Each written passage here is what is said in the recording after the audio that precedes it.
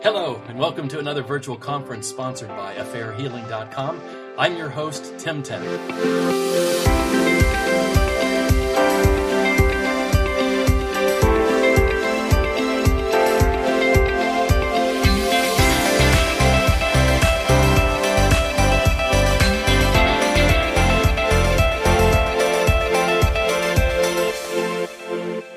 A year and a half ago, Tim found out that his wife Lori was involved in an affair, and that started their journey toward recovery.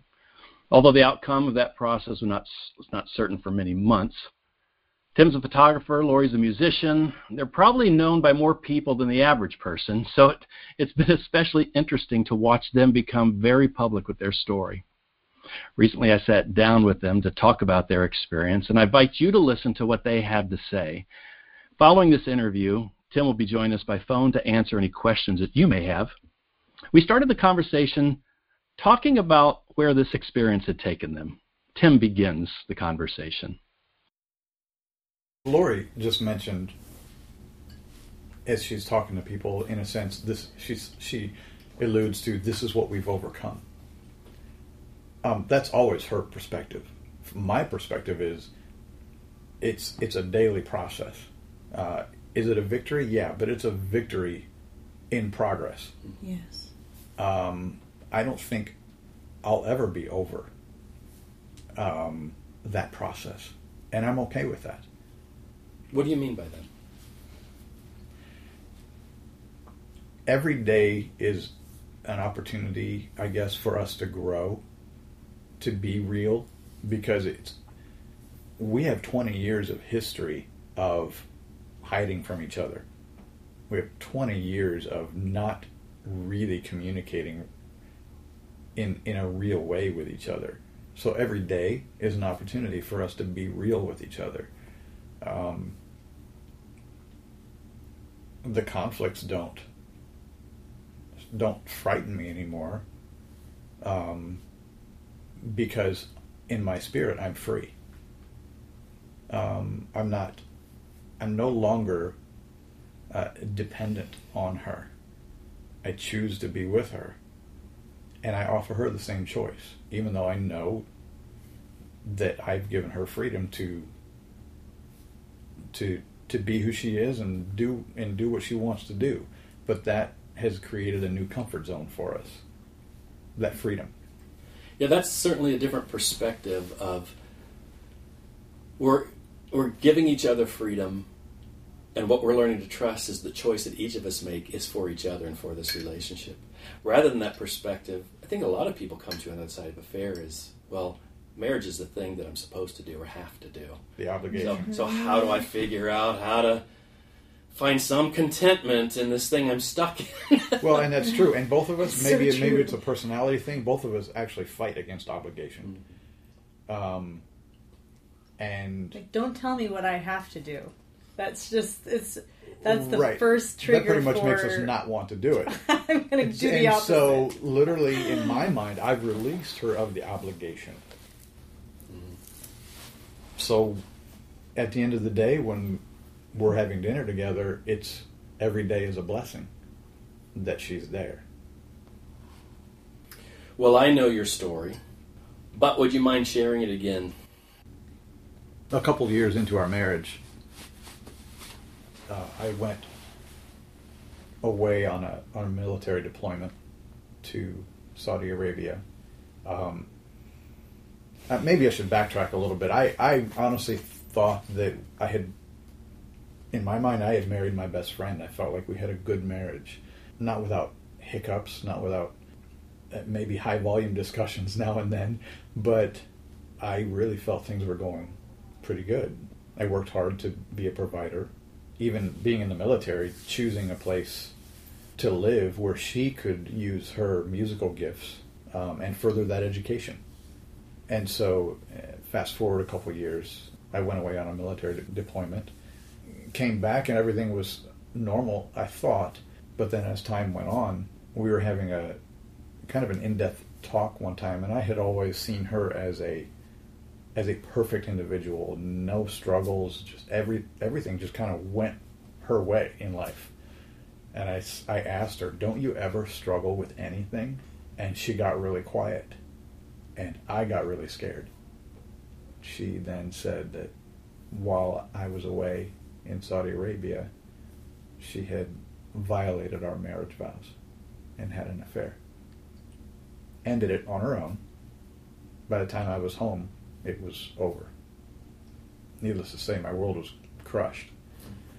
I wanted to seek counseling. She didn't want that. We chose to keep it a secret because of what she did and her performing, and we didn't want that to be harmed. And, I offered forgiveness, and we just pressed on. No counseling, and kept it all a secret. So. Want me to take it from there? Take it from there. Well, we, after that, probably a year after I disclosed that, we had our first son, and then we had another son, and then we moved to Florida in the meanwhile. And there were no other incidents during that time.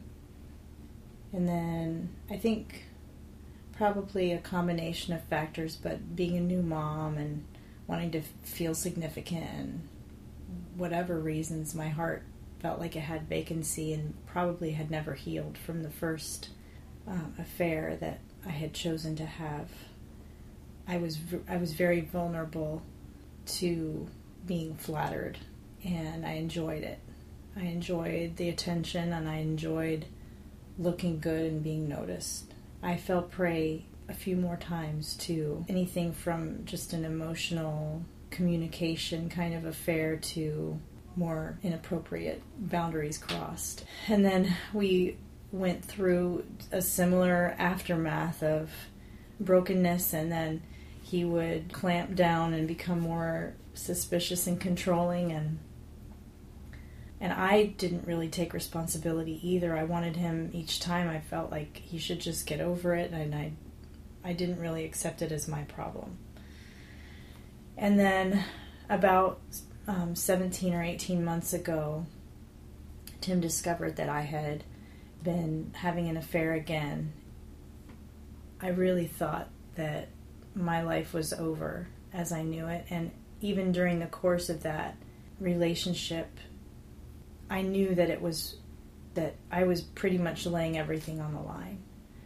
Being a public figure of sorts and performing artist, and I had my family and mom to 2 boys, and I knew that I was laying it on the line, and yet I chose to do that. So when Tim discovered it, I felt like my life was over, and he was really done with me. He asked me to leave, which I didn't do right away. We later separated for about a week, and then I felt like he asked me to come back only for convenience because of taking care of our 2 teenage boys in high school. But we had nothing, we had no relationship, and we didn't have any connection, and it was gone. Was that hard for you to break off the affair? It wasn't at that point. It was difficult earlier because I had already realized that it was a time bomb, and I didn't want it, but I was still feeling entangled because if he did reach out to me, talking about the affair partner, if he reached out to me, I was still emotionally tied, and so I would respond in similar ways that I had before, and then it just, I felt like then I was not free from it. So when Tim discovered it, it actually felt like I was free from it finally, and I obviously wasn't going to be responding at all, even if he tried, which he didn't, to contact me. And I think that because there were ramifications on his end too, it was a welcome break to me. Kind of relief in a way. It was a relief because I didn't have to feel entangled anymore, and I didn't feel strong enough before to do that on my own. So Tim, how did the discovery of this affair affect you? It was different because after the previous time, which was about 7 years ago, I didn't say this to her, but I made up my mind that if this ever happened again, I was done.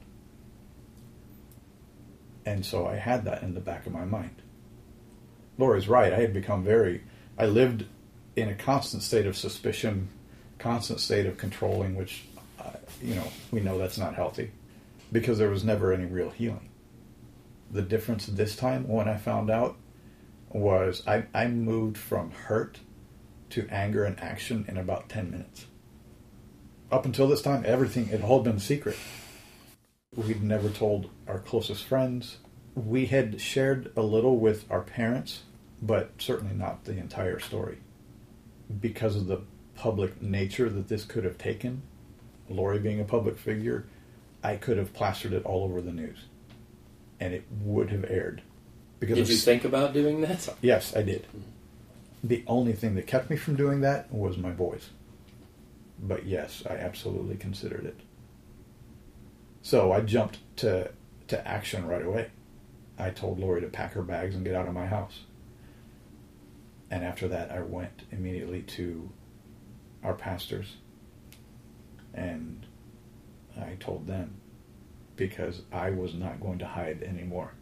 I was done playing the game of that everything is fine, that we're okay, and that people can't believe we're still so happy after being married for 22 years and having one friend individual say, when I get married, I want to be like you guys. Because that just, every time I heard that, I just wanted to throw up. Because I just wanted to say, no, you don't want to be like us. Lori, in the meantime, you're experiencing a reaction that's different than previous relationships this time around. What was different this time? Well, the night of the day that Tim had discovered everything, we had to sit down and tell our boys. And when I saw their response, honestly, it was like I could see their broken hearts, but I also saw Tim's broken heart over and over and over. And I realized that I had done that. I saw what I had done for what it really was. And I didn't want that. And I didn't want our family to be broken. And I didn't want our boys to have a broken home to finish growing up in. And then even after they're married and have families of their own, I didn't want them to have to choose Christmas and holidays and just all of the things that result from families having to be broken. And I saw that laid out, and I just decided right then that I need to change. I will accept whatever process we have to go through, counseling. But I knew that personally, in my own heart and my own intentions and motivation and reasons I do things, I needed to realign some things and stop following my heart, so to speak, because that's a bunch of lies. Leading my heart and telling my heart where to go is what I needed to do. And I chose to love no matter what, and I chose to stay no matter what. And even when Tim would tell me over and over to leave, I didn't. I respected his request for me to move out for a little while, but once I came back, I wasn't going anywhere. And he was angry. That angered him more. But I know that now that it was the right choice, because I was steadfast, and I chose to do the work to change. It's an interesting turn of the phrase that I don't think I've heard before, or it's never struck me before. I need to lead my heart and tell it where to go, instead of being led by my heart. Yeah. Where does that come from? I actually read a book. That was something in the introduction to the book that just jumped out at me, because it threw a spotlight on what I'd always done. Is, the world tells you to follow your heart and to do what moves you. And so if you follow your heart, it's going to lead you to a bad place. If the heart isn't being led by something greater and something that is taking you to a place that you're making right decisions that benefit the people around you. We've chosen to marry somebody with a certain set of flaws that we have to evaluate. Am I going to accept these flaws? Because really the strengths are easy to accept most of the time. It's the flaws that get us. And what flaws? Even though Tim doesn't have any, I mean, in most cases, there's something you have to overcome and accept. But in the anger that he held on to for so long, I saw the boys lose respect for him, and even in some cases start to side with me. And I didn't want that. I wanted us to be a family unit, but I was very, very intentional about spending time and investing in them. And I know that paid off, because even though they were initially very broken and very angry with me over what I had done, and they knew about the multiple times as well, when we uncovered that, we uncovered everything. And the relationship that I have with them now is better than it was ever before. And it's made them feel that I'm a safe place to confide in. And I think now Tim is having that experience too. But until the point of where he extended grace to me, they did not see him as a hero again. They lost respect for him until they saw him extend grace. So Tim, talk about the place you got stuck in for a while. Would you describe it that way? Stuck? Yeah. No, I was trapped. Okay. That's different. I had an obligation to my boys. I felt like I needed to stay there. I had plenty of support from anybody. If I wanted to leave or wanted her to leave, I was fully justified. I guess stuck is okay, but the feeling that I had was just trapped, like I couldn't get away. I couldn't be who I was. I couldn't let her be who she was. And the trust was gone. It had been gone for a long time, but now I wasn't even trying to get it back. So it was a constant state of anger, resentment, because all my life I'd been told to, and for the most part chosen to do the right thing, and I felt trapped by that. And coming here to counseling was a good thing. That was a big step. That was a different step. I guess I saw enough changes in Lori, for example, she said, I want to go to counseling. She'd never done that before. So there was just enough hope. Not that we could have a great marriage, but that I could last long enough until the boys were out of the house and then just be done. Counseling with you was fantastic, but eventually I reached a point where I realized I didn't have any hope in a restored marriage. But I knew I still needed growth and healing, so I continued to come on my own for a little while. And then admittedly, after a while, I really felt like I was kind of spinning my wheels. You didn't need any more information. Well, you're right. I didn't. And so I stopped coming to counseling as well. But I didn't stop coming. No, she kept going for a while. I kept coming because it was benefiting me. From Tim's perspective, he was glad that I was figuring out what was wrong with me so that I could fix me. And I felt the change, but I felt like also I didn't really need any more information. It was just a comfortable place to come and say, this is what's happening. And for you to be able to tell me this is normal and you don't have to stay in that place of sacrifice forever. There is a light at the end of the tunnel, and I'm just glad I hung in there even with Tim and his anger and how mean he was to me during that time, because it's hard to paint the picture and to really go back and feel those feelings. But I remember even going through our receipts and our taxes and everything, and just thinking about the different places and the dates we went on, how painful it all was. Like, I'm reliving last year, going through the receipts in the box for our taxes, and just thanking God that it's not like that now, because when we are together, it's a completely different experience now. It's like a night and day, because we really enjoy being together and we have a connection, and I don't feel like it's an obligation to text him back if he texts me. I don't feel like he's checking up on me, or that he's trying to track me or control me. And I really do feel like I can be free to be me.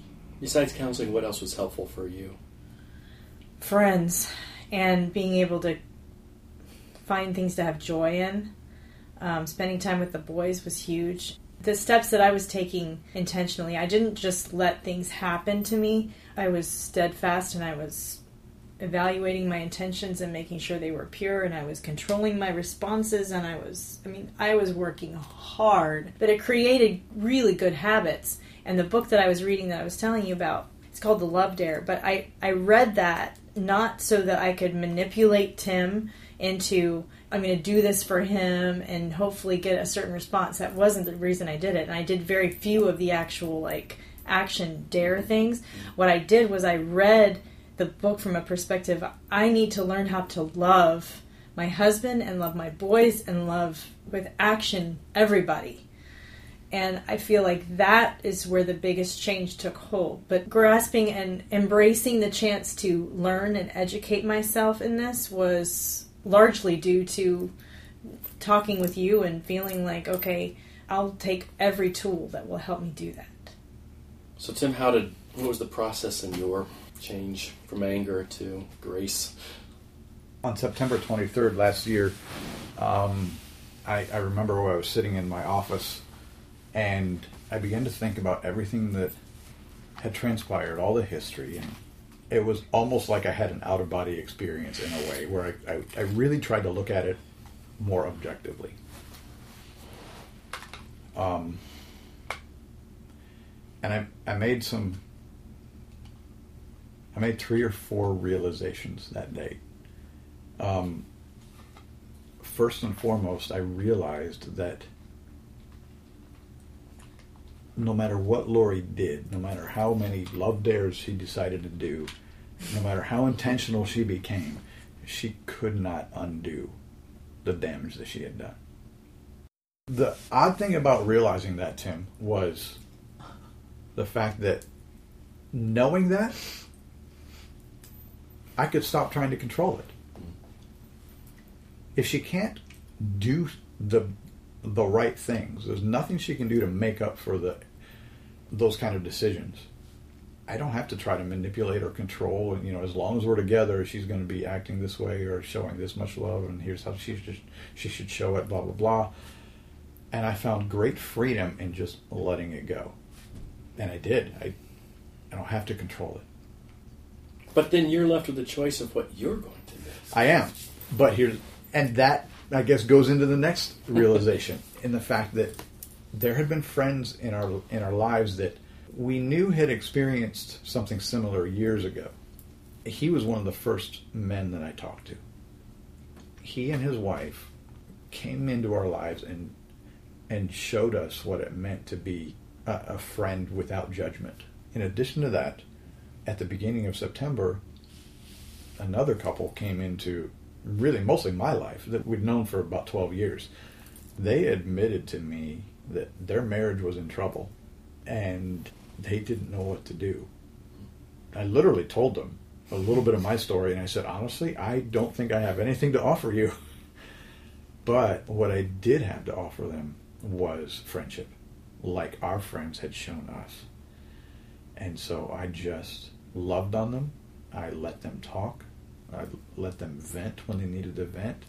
And I asked a lot of questions. And I chose not to judge them. I just let them be who they are.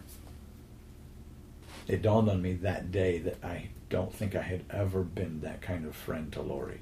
I had been a friend, but not really a friend that just accepted her as she was, failures and all.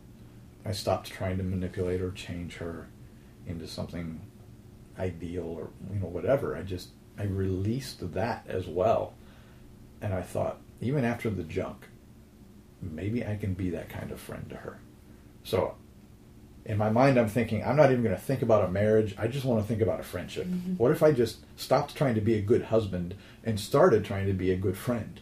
That was another piece of a burden that came off that day.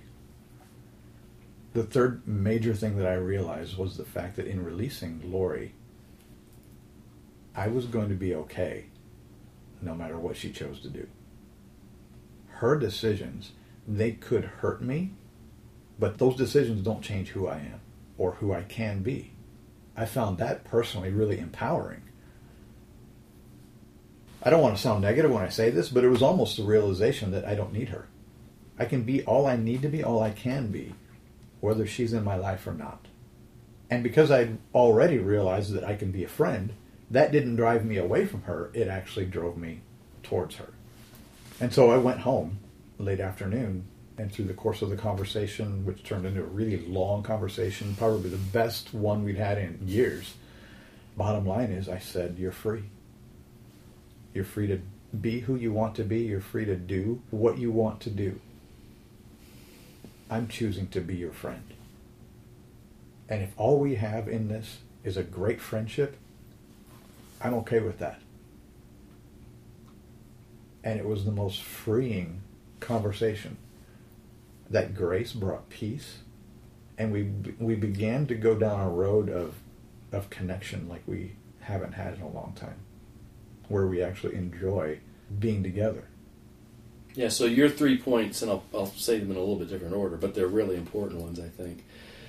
Coming to the place where you stop trying to control Lori, and in that, realizing that, well, whether she chooses me or not me, this marriage or not marriage, whether we survive or not, I'm going to be okay. Mm-hmm. And then that other part of you that talked about pursuing a friendship, there was something in you that just moved to love her in a different way than you'd been loving her. Mm-hmm. Certainly something you guys hadn't been experiencing for a while. I agree. Definitely not. The kind of love that we're talking about, the kind of friendship we're talking about, isn't a friendship which tries to manipulate, control, or judge. It's a friendship that says, I'm proud to know you, and be all you can be.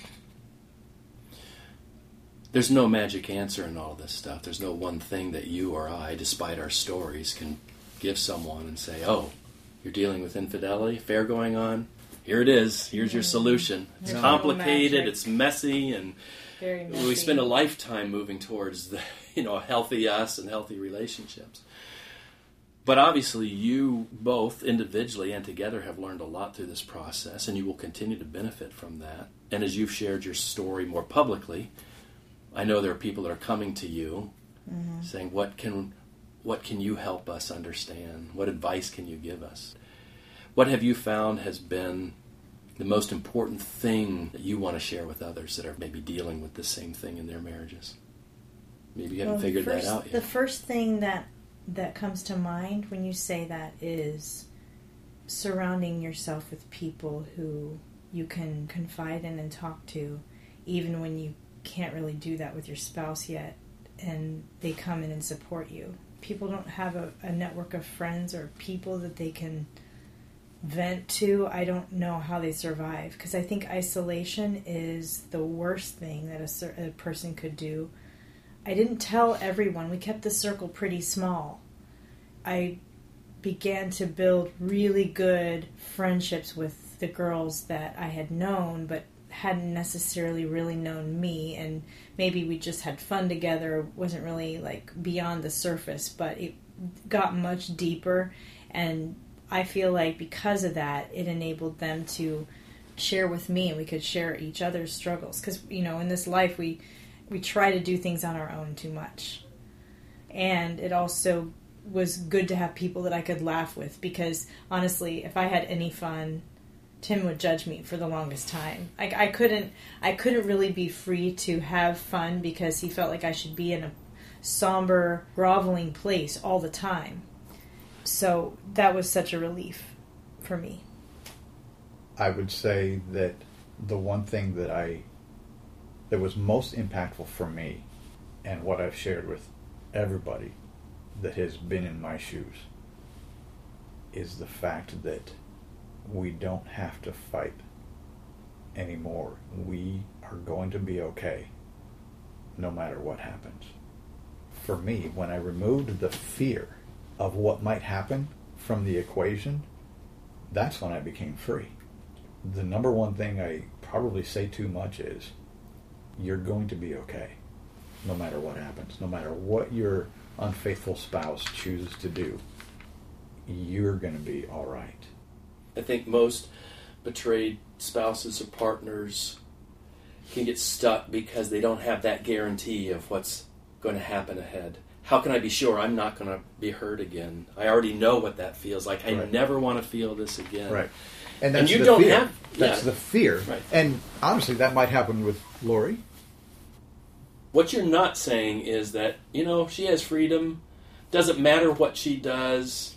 We're going to be good. I'm going to be good. You're not saying, oh, sure, if you have another affair, that's okay. We've learned how to do this. We're good. I don't know that you'd be in this marriage if she had another affair again. Well, understood. You're right. I'm not saying that. I didn't trade one mask for another. Right. Some people listening to this one go, really? You give her freedom? I don't get that. That would frighten me so much to give someone that level of freedom. But I think it's an important point. What I hear you saying is, I've given her freedom because if she chooses to betray me again, I know that will hurt tremendously. It will hurt. But I'm learning that I'm going to be okay. Yes. I'm going to be okay. My world does not have to be devastated just because I might go through another very painful circumstance again. I'll be honest with you, Tim. Of the two of us, I'm the introvert. She's the beautiful extrovert with all kinds of talent. I grew in an unhealthy way of finding all of my identity in what she did. I was her number one fan. I was her number one promoter. I could hardly have a conversation with anybody without talking about her. I was proud of her. But I'll be honest with you, it was unhealthy. It was unhealthy for me as a person. And what I realized on that day was the fact that she's not my identity. Jerry Maguire. Yeah. Great movie. Fun movie. Sometimes funny. But, he walks in near the end of the movie and goes, "You complete me." And I just want to go, "You're an idiot." Because what I realized was Lori doesn't complete me. I don't complete her. We are a whole, complete being, separate from each other. Now, the two of us together are greater than the sum of the parts. But that doesn't discount the fact that we're complete by ourselves. I think that's been tremendously significant in your own growth and change. And I don't know if you remember at the beginning of the counseling process talking about that root of insecurity being a real tripping point for you. And if I remember it correctly, at the beginning, I think you reacted against that a little bit. I probably didn't want to admit it, but that's a fact. Mm-hmm. Just realizing that I have the ability to make my own friends. I have the ability to develop my own talents. I don't have to be, in an unhealthy way, dependent on her strengths to make me who I am. And in his elevating of who I was and finding his identity in me, I didn't feel like that was loving me. I felt like he may tell everyone else how amazing I am, but he really didn't tell that to me and didn't make me feel like he felt that way, on a relational basis. But I feel like now, with a healthier view of who he is, he can look at what I do and who I am in a fresh way. He is actually more complimentary of me and gives me more words of affirmation now than he ever did before. I do? Yeah. You do. See, I'm not even trying. Well, that's the beauty of this. It starts happening naturally. Right. And with him, I realized that I did not do a very good job of noticing him. That's one of the areas that I became more intentional about is there's that idea that there's 5 love languages and, we all have like primary ones, but I just try to do all of them because I think they're all important. I've just been more intentional about loving him in that way. Well, listeners, you just listened to Tim and Lori talking about their recovery, or as Tim once called it, their marriage recreation. Lori couldn't be with us tonight because she's performing, but Tim is joining us by phone. Tim, are you with us? Yes, I am, Tim. How are you? I'm good. Tim, I see that you kind of listened in and heard back on at least some of the things that we talked about in that interview. Is there anything else that came to mind or you'd add to things that were already said? No, I actually texted Lori. She's on her way back from the opera. I texted her. I said, it's a little bit challenging to hear this again because it brings it back. You know, we relive it a little bit every time we tell it. But at the same time, the catharsis is good. And it takes my thoughts to new places on how I can be a better friend to her. Literally, you know, she said there at the end of the recording that I was being a better friend to her. I was more complimentary, and I really hadn't realized that I was doing that. It was more natural. At the same time, the switch went off in my mind that I can't let it just be natural. I have to make it intentional. Hearing my own story again, I actually was able to do a little growing. Well, when I listen to your story, I do more growing too. I do that a lot when I listen to all the clients. The wonderful thing is we get to spend a lifetime continuing to figure this stuff out and hopefully growing and getting better. Many couples that go through this, most couples that go through this will keep their story private. They will tell it to a few friends and family who may already have an inkling of things, but other than that, they won't really tell too many people. And maybe that may be an appropriate choice. You guys chose to do something very different. Why? Tim, this allowed us to be real.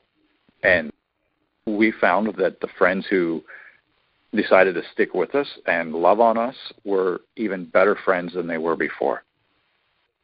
I knew that there were other people out there who were absolutely entangled in this kind of mess. And yet, as many people as there are that are out there, every single one of them feels alone. Yeah. Every single one of them feels isolated. Of course, they hear peripherally that maybe this or that happened in somebody else's lives, but you can never talk about it. You know, you can never. Well, you know that from firsthand experience. I do. And the fact is, we wanted to open the door. I want to talk a little bit more about that, but we do have someone with a comment or question. I'm just wondering if you experience triggers at all. And if you have, how did you handle them? Or do you still experience them? Yes, absolutely. There are triggers everywhere. And I still experience triggers. The difference is because there was a point in time, for me it was September 23rd last year, that I chose grace. I chose freedom. I can go back to that time and put every trigger into the light of that decision for grace, that decision for friendship. I'll have to speak for Lori at this point. Because we have openness now, I openly tell her that something, this or that, is a trigger. I might be having a bad day, or I might actually be having a bad week. But because of the openness that we decided to have, we can talk about those, and then she can make adjustments as well. And I guess I can understand that not every unfaithful spouse is willing to make those kind of adjustments. But when we talk about triggers now, we both act differently. We act more for the benefit of each other, not just in a selfish way. I hope that made some sense. Yes, well, it did make sense. Two things you said, Tim, and the second one, man, that makes such a difference when you have the unfaithful spouse willingly participating in bringing relief and comfort when a trigger comes up. That's just invaluable. I don't know how someone gets past it if they're just left to do it on their own, and the person that hurt them isn't willing to come in and bring some relief to that. But you also said, you talk about grace. We talk about it so easily that it's almost like a pill. Someone get a prescription for grace. And I think people that are struggling with that, there's so much pain, and when triggers come up, they almost feel overwhelming. It either takes them to despair or anger. What does it practically does that mean but not since grace happened, since I'm in that place of grace? What does that mean? All I can do is refer, Tim, to that very first letter that I wrote to you on the anniversary of the discovery. At that time, I wasn't really referring to it as grace. I was referring to this whole change as choosing freedom. The opposite of freedom is control. It's holding these choices in front of her, just dangling them in front of her face and saying, look what you did to me. You have no right, and then just going down the going through the same crazy cycle all over again. We're not doing that anymore. Yeah, for you, it definitely was a choice. It was a turning point where you made a choice. That stuff I've been holding on to, from this point on, I'm going to do things differently. I said the old marriage is dead. Mm-hmm. My biggest problem through all these years was trying to recreate, or I'm not recreate, but trying to save and have what could no longer be. Because once there's been an affair, the marriage forever changes, and we can't go back. That's the reality. Well, for some people, that's just devastating. Some people, it is. All their hope it was is, to me. is in what they had before and what they expected to have for the rest of their life. And when that's been blown out of the water, they don't know where else to turn, don't know what else to hope in. What changes, or what changed in me, is the fact that I was going to be okay. Even if the marriage didn't survive, the old marriage was gone. Whatever we were going to create now has to be something new. It has to be something different. And so we're choosing to be different with the understanding that no matter what happens, both of us are going to be okay. We're okay as individuals, and we're okay together as a couple. Yeah, you're saying what I say to most of the clients, couples that come in for the first time. My job is not to heal your marriage, to save your marriage. What I want to do is come alongside each of one of you and help you understand where your broken parts are and what it means for you to move forward in a healthy way. And two people that have ever experienced intimacy and trust in the past, if they both start figuring that out, probably the natural result is going to be that they find their way back to intimacy and a new kind of relationship. And I think that's what's happening with you guys. We've got another question. Go ahead. What is your question? I'd like to ask, if someone is saying they're remorseful, but they don't show remorse, how can one ask that person to show remorse in a more meaningful way? Well, let me first ask Tim, how did you know that, Lori was remorseful or sorry? Was there anything different this time around? I mean, you mentioned that she was willing to go to counseling. What other evidence did you see that she was certainly sorry for what had happened? I'll be honest with you. I looked for remorse in her based on what I felt remorse should look like. And did she meet up to that standard? Absolutely not, because she's an outgoing personality. For me, handling remorse, I would probably mope around. It'd probably be, even as a man, there'd be a lot more tears and withdrawing. Well, she's just not like that. And I realized I had to let go of that expectation too. Remorse for her looked like action steps. Steps of, first and foremost, Tim, you just mentioned it, going to counseling, something she had never done before. Secondly, being willing to come out into the open with this to especially our closest friends. Because Lori, as a performer, was very, very concerned about her image. I saw her being willing to let that image go and take the risk that what we share now could literally undo whatever she had done or accomplished as a performer. I saw the remorse as her being willing to take action to be real. That'd be one point I'd want to make to the caller, that sometimes the perspective of the unfaithful spouse, the betrayed spouse, is one in which they do have a certain perspective of remorse, repentance, that may not be exactly what the unfaithful spouse experiences, even when they are committed to change, even when they really are sorry for what's happened. And Lori is one example of that. I did see the evidence that she was steadfast and single-minded in her intent to make this right, and she was sorrowful what she had done.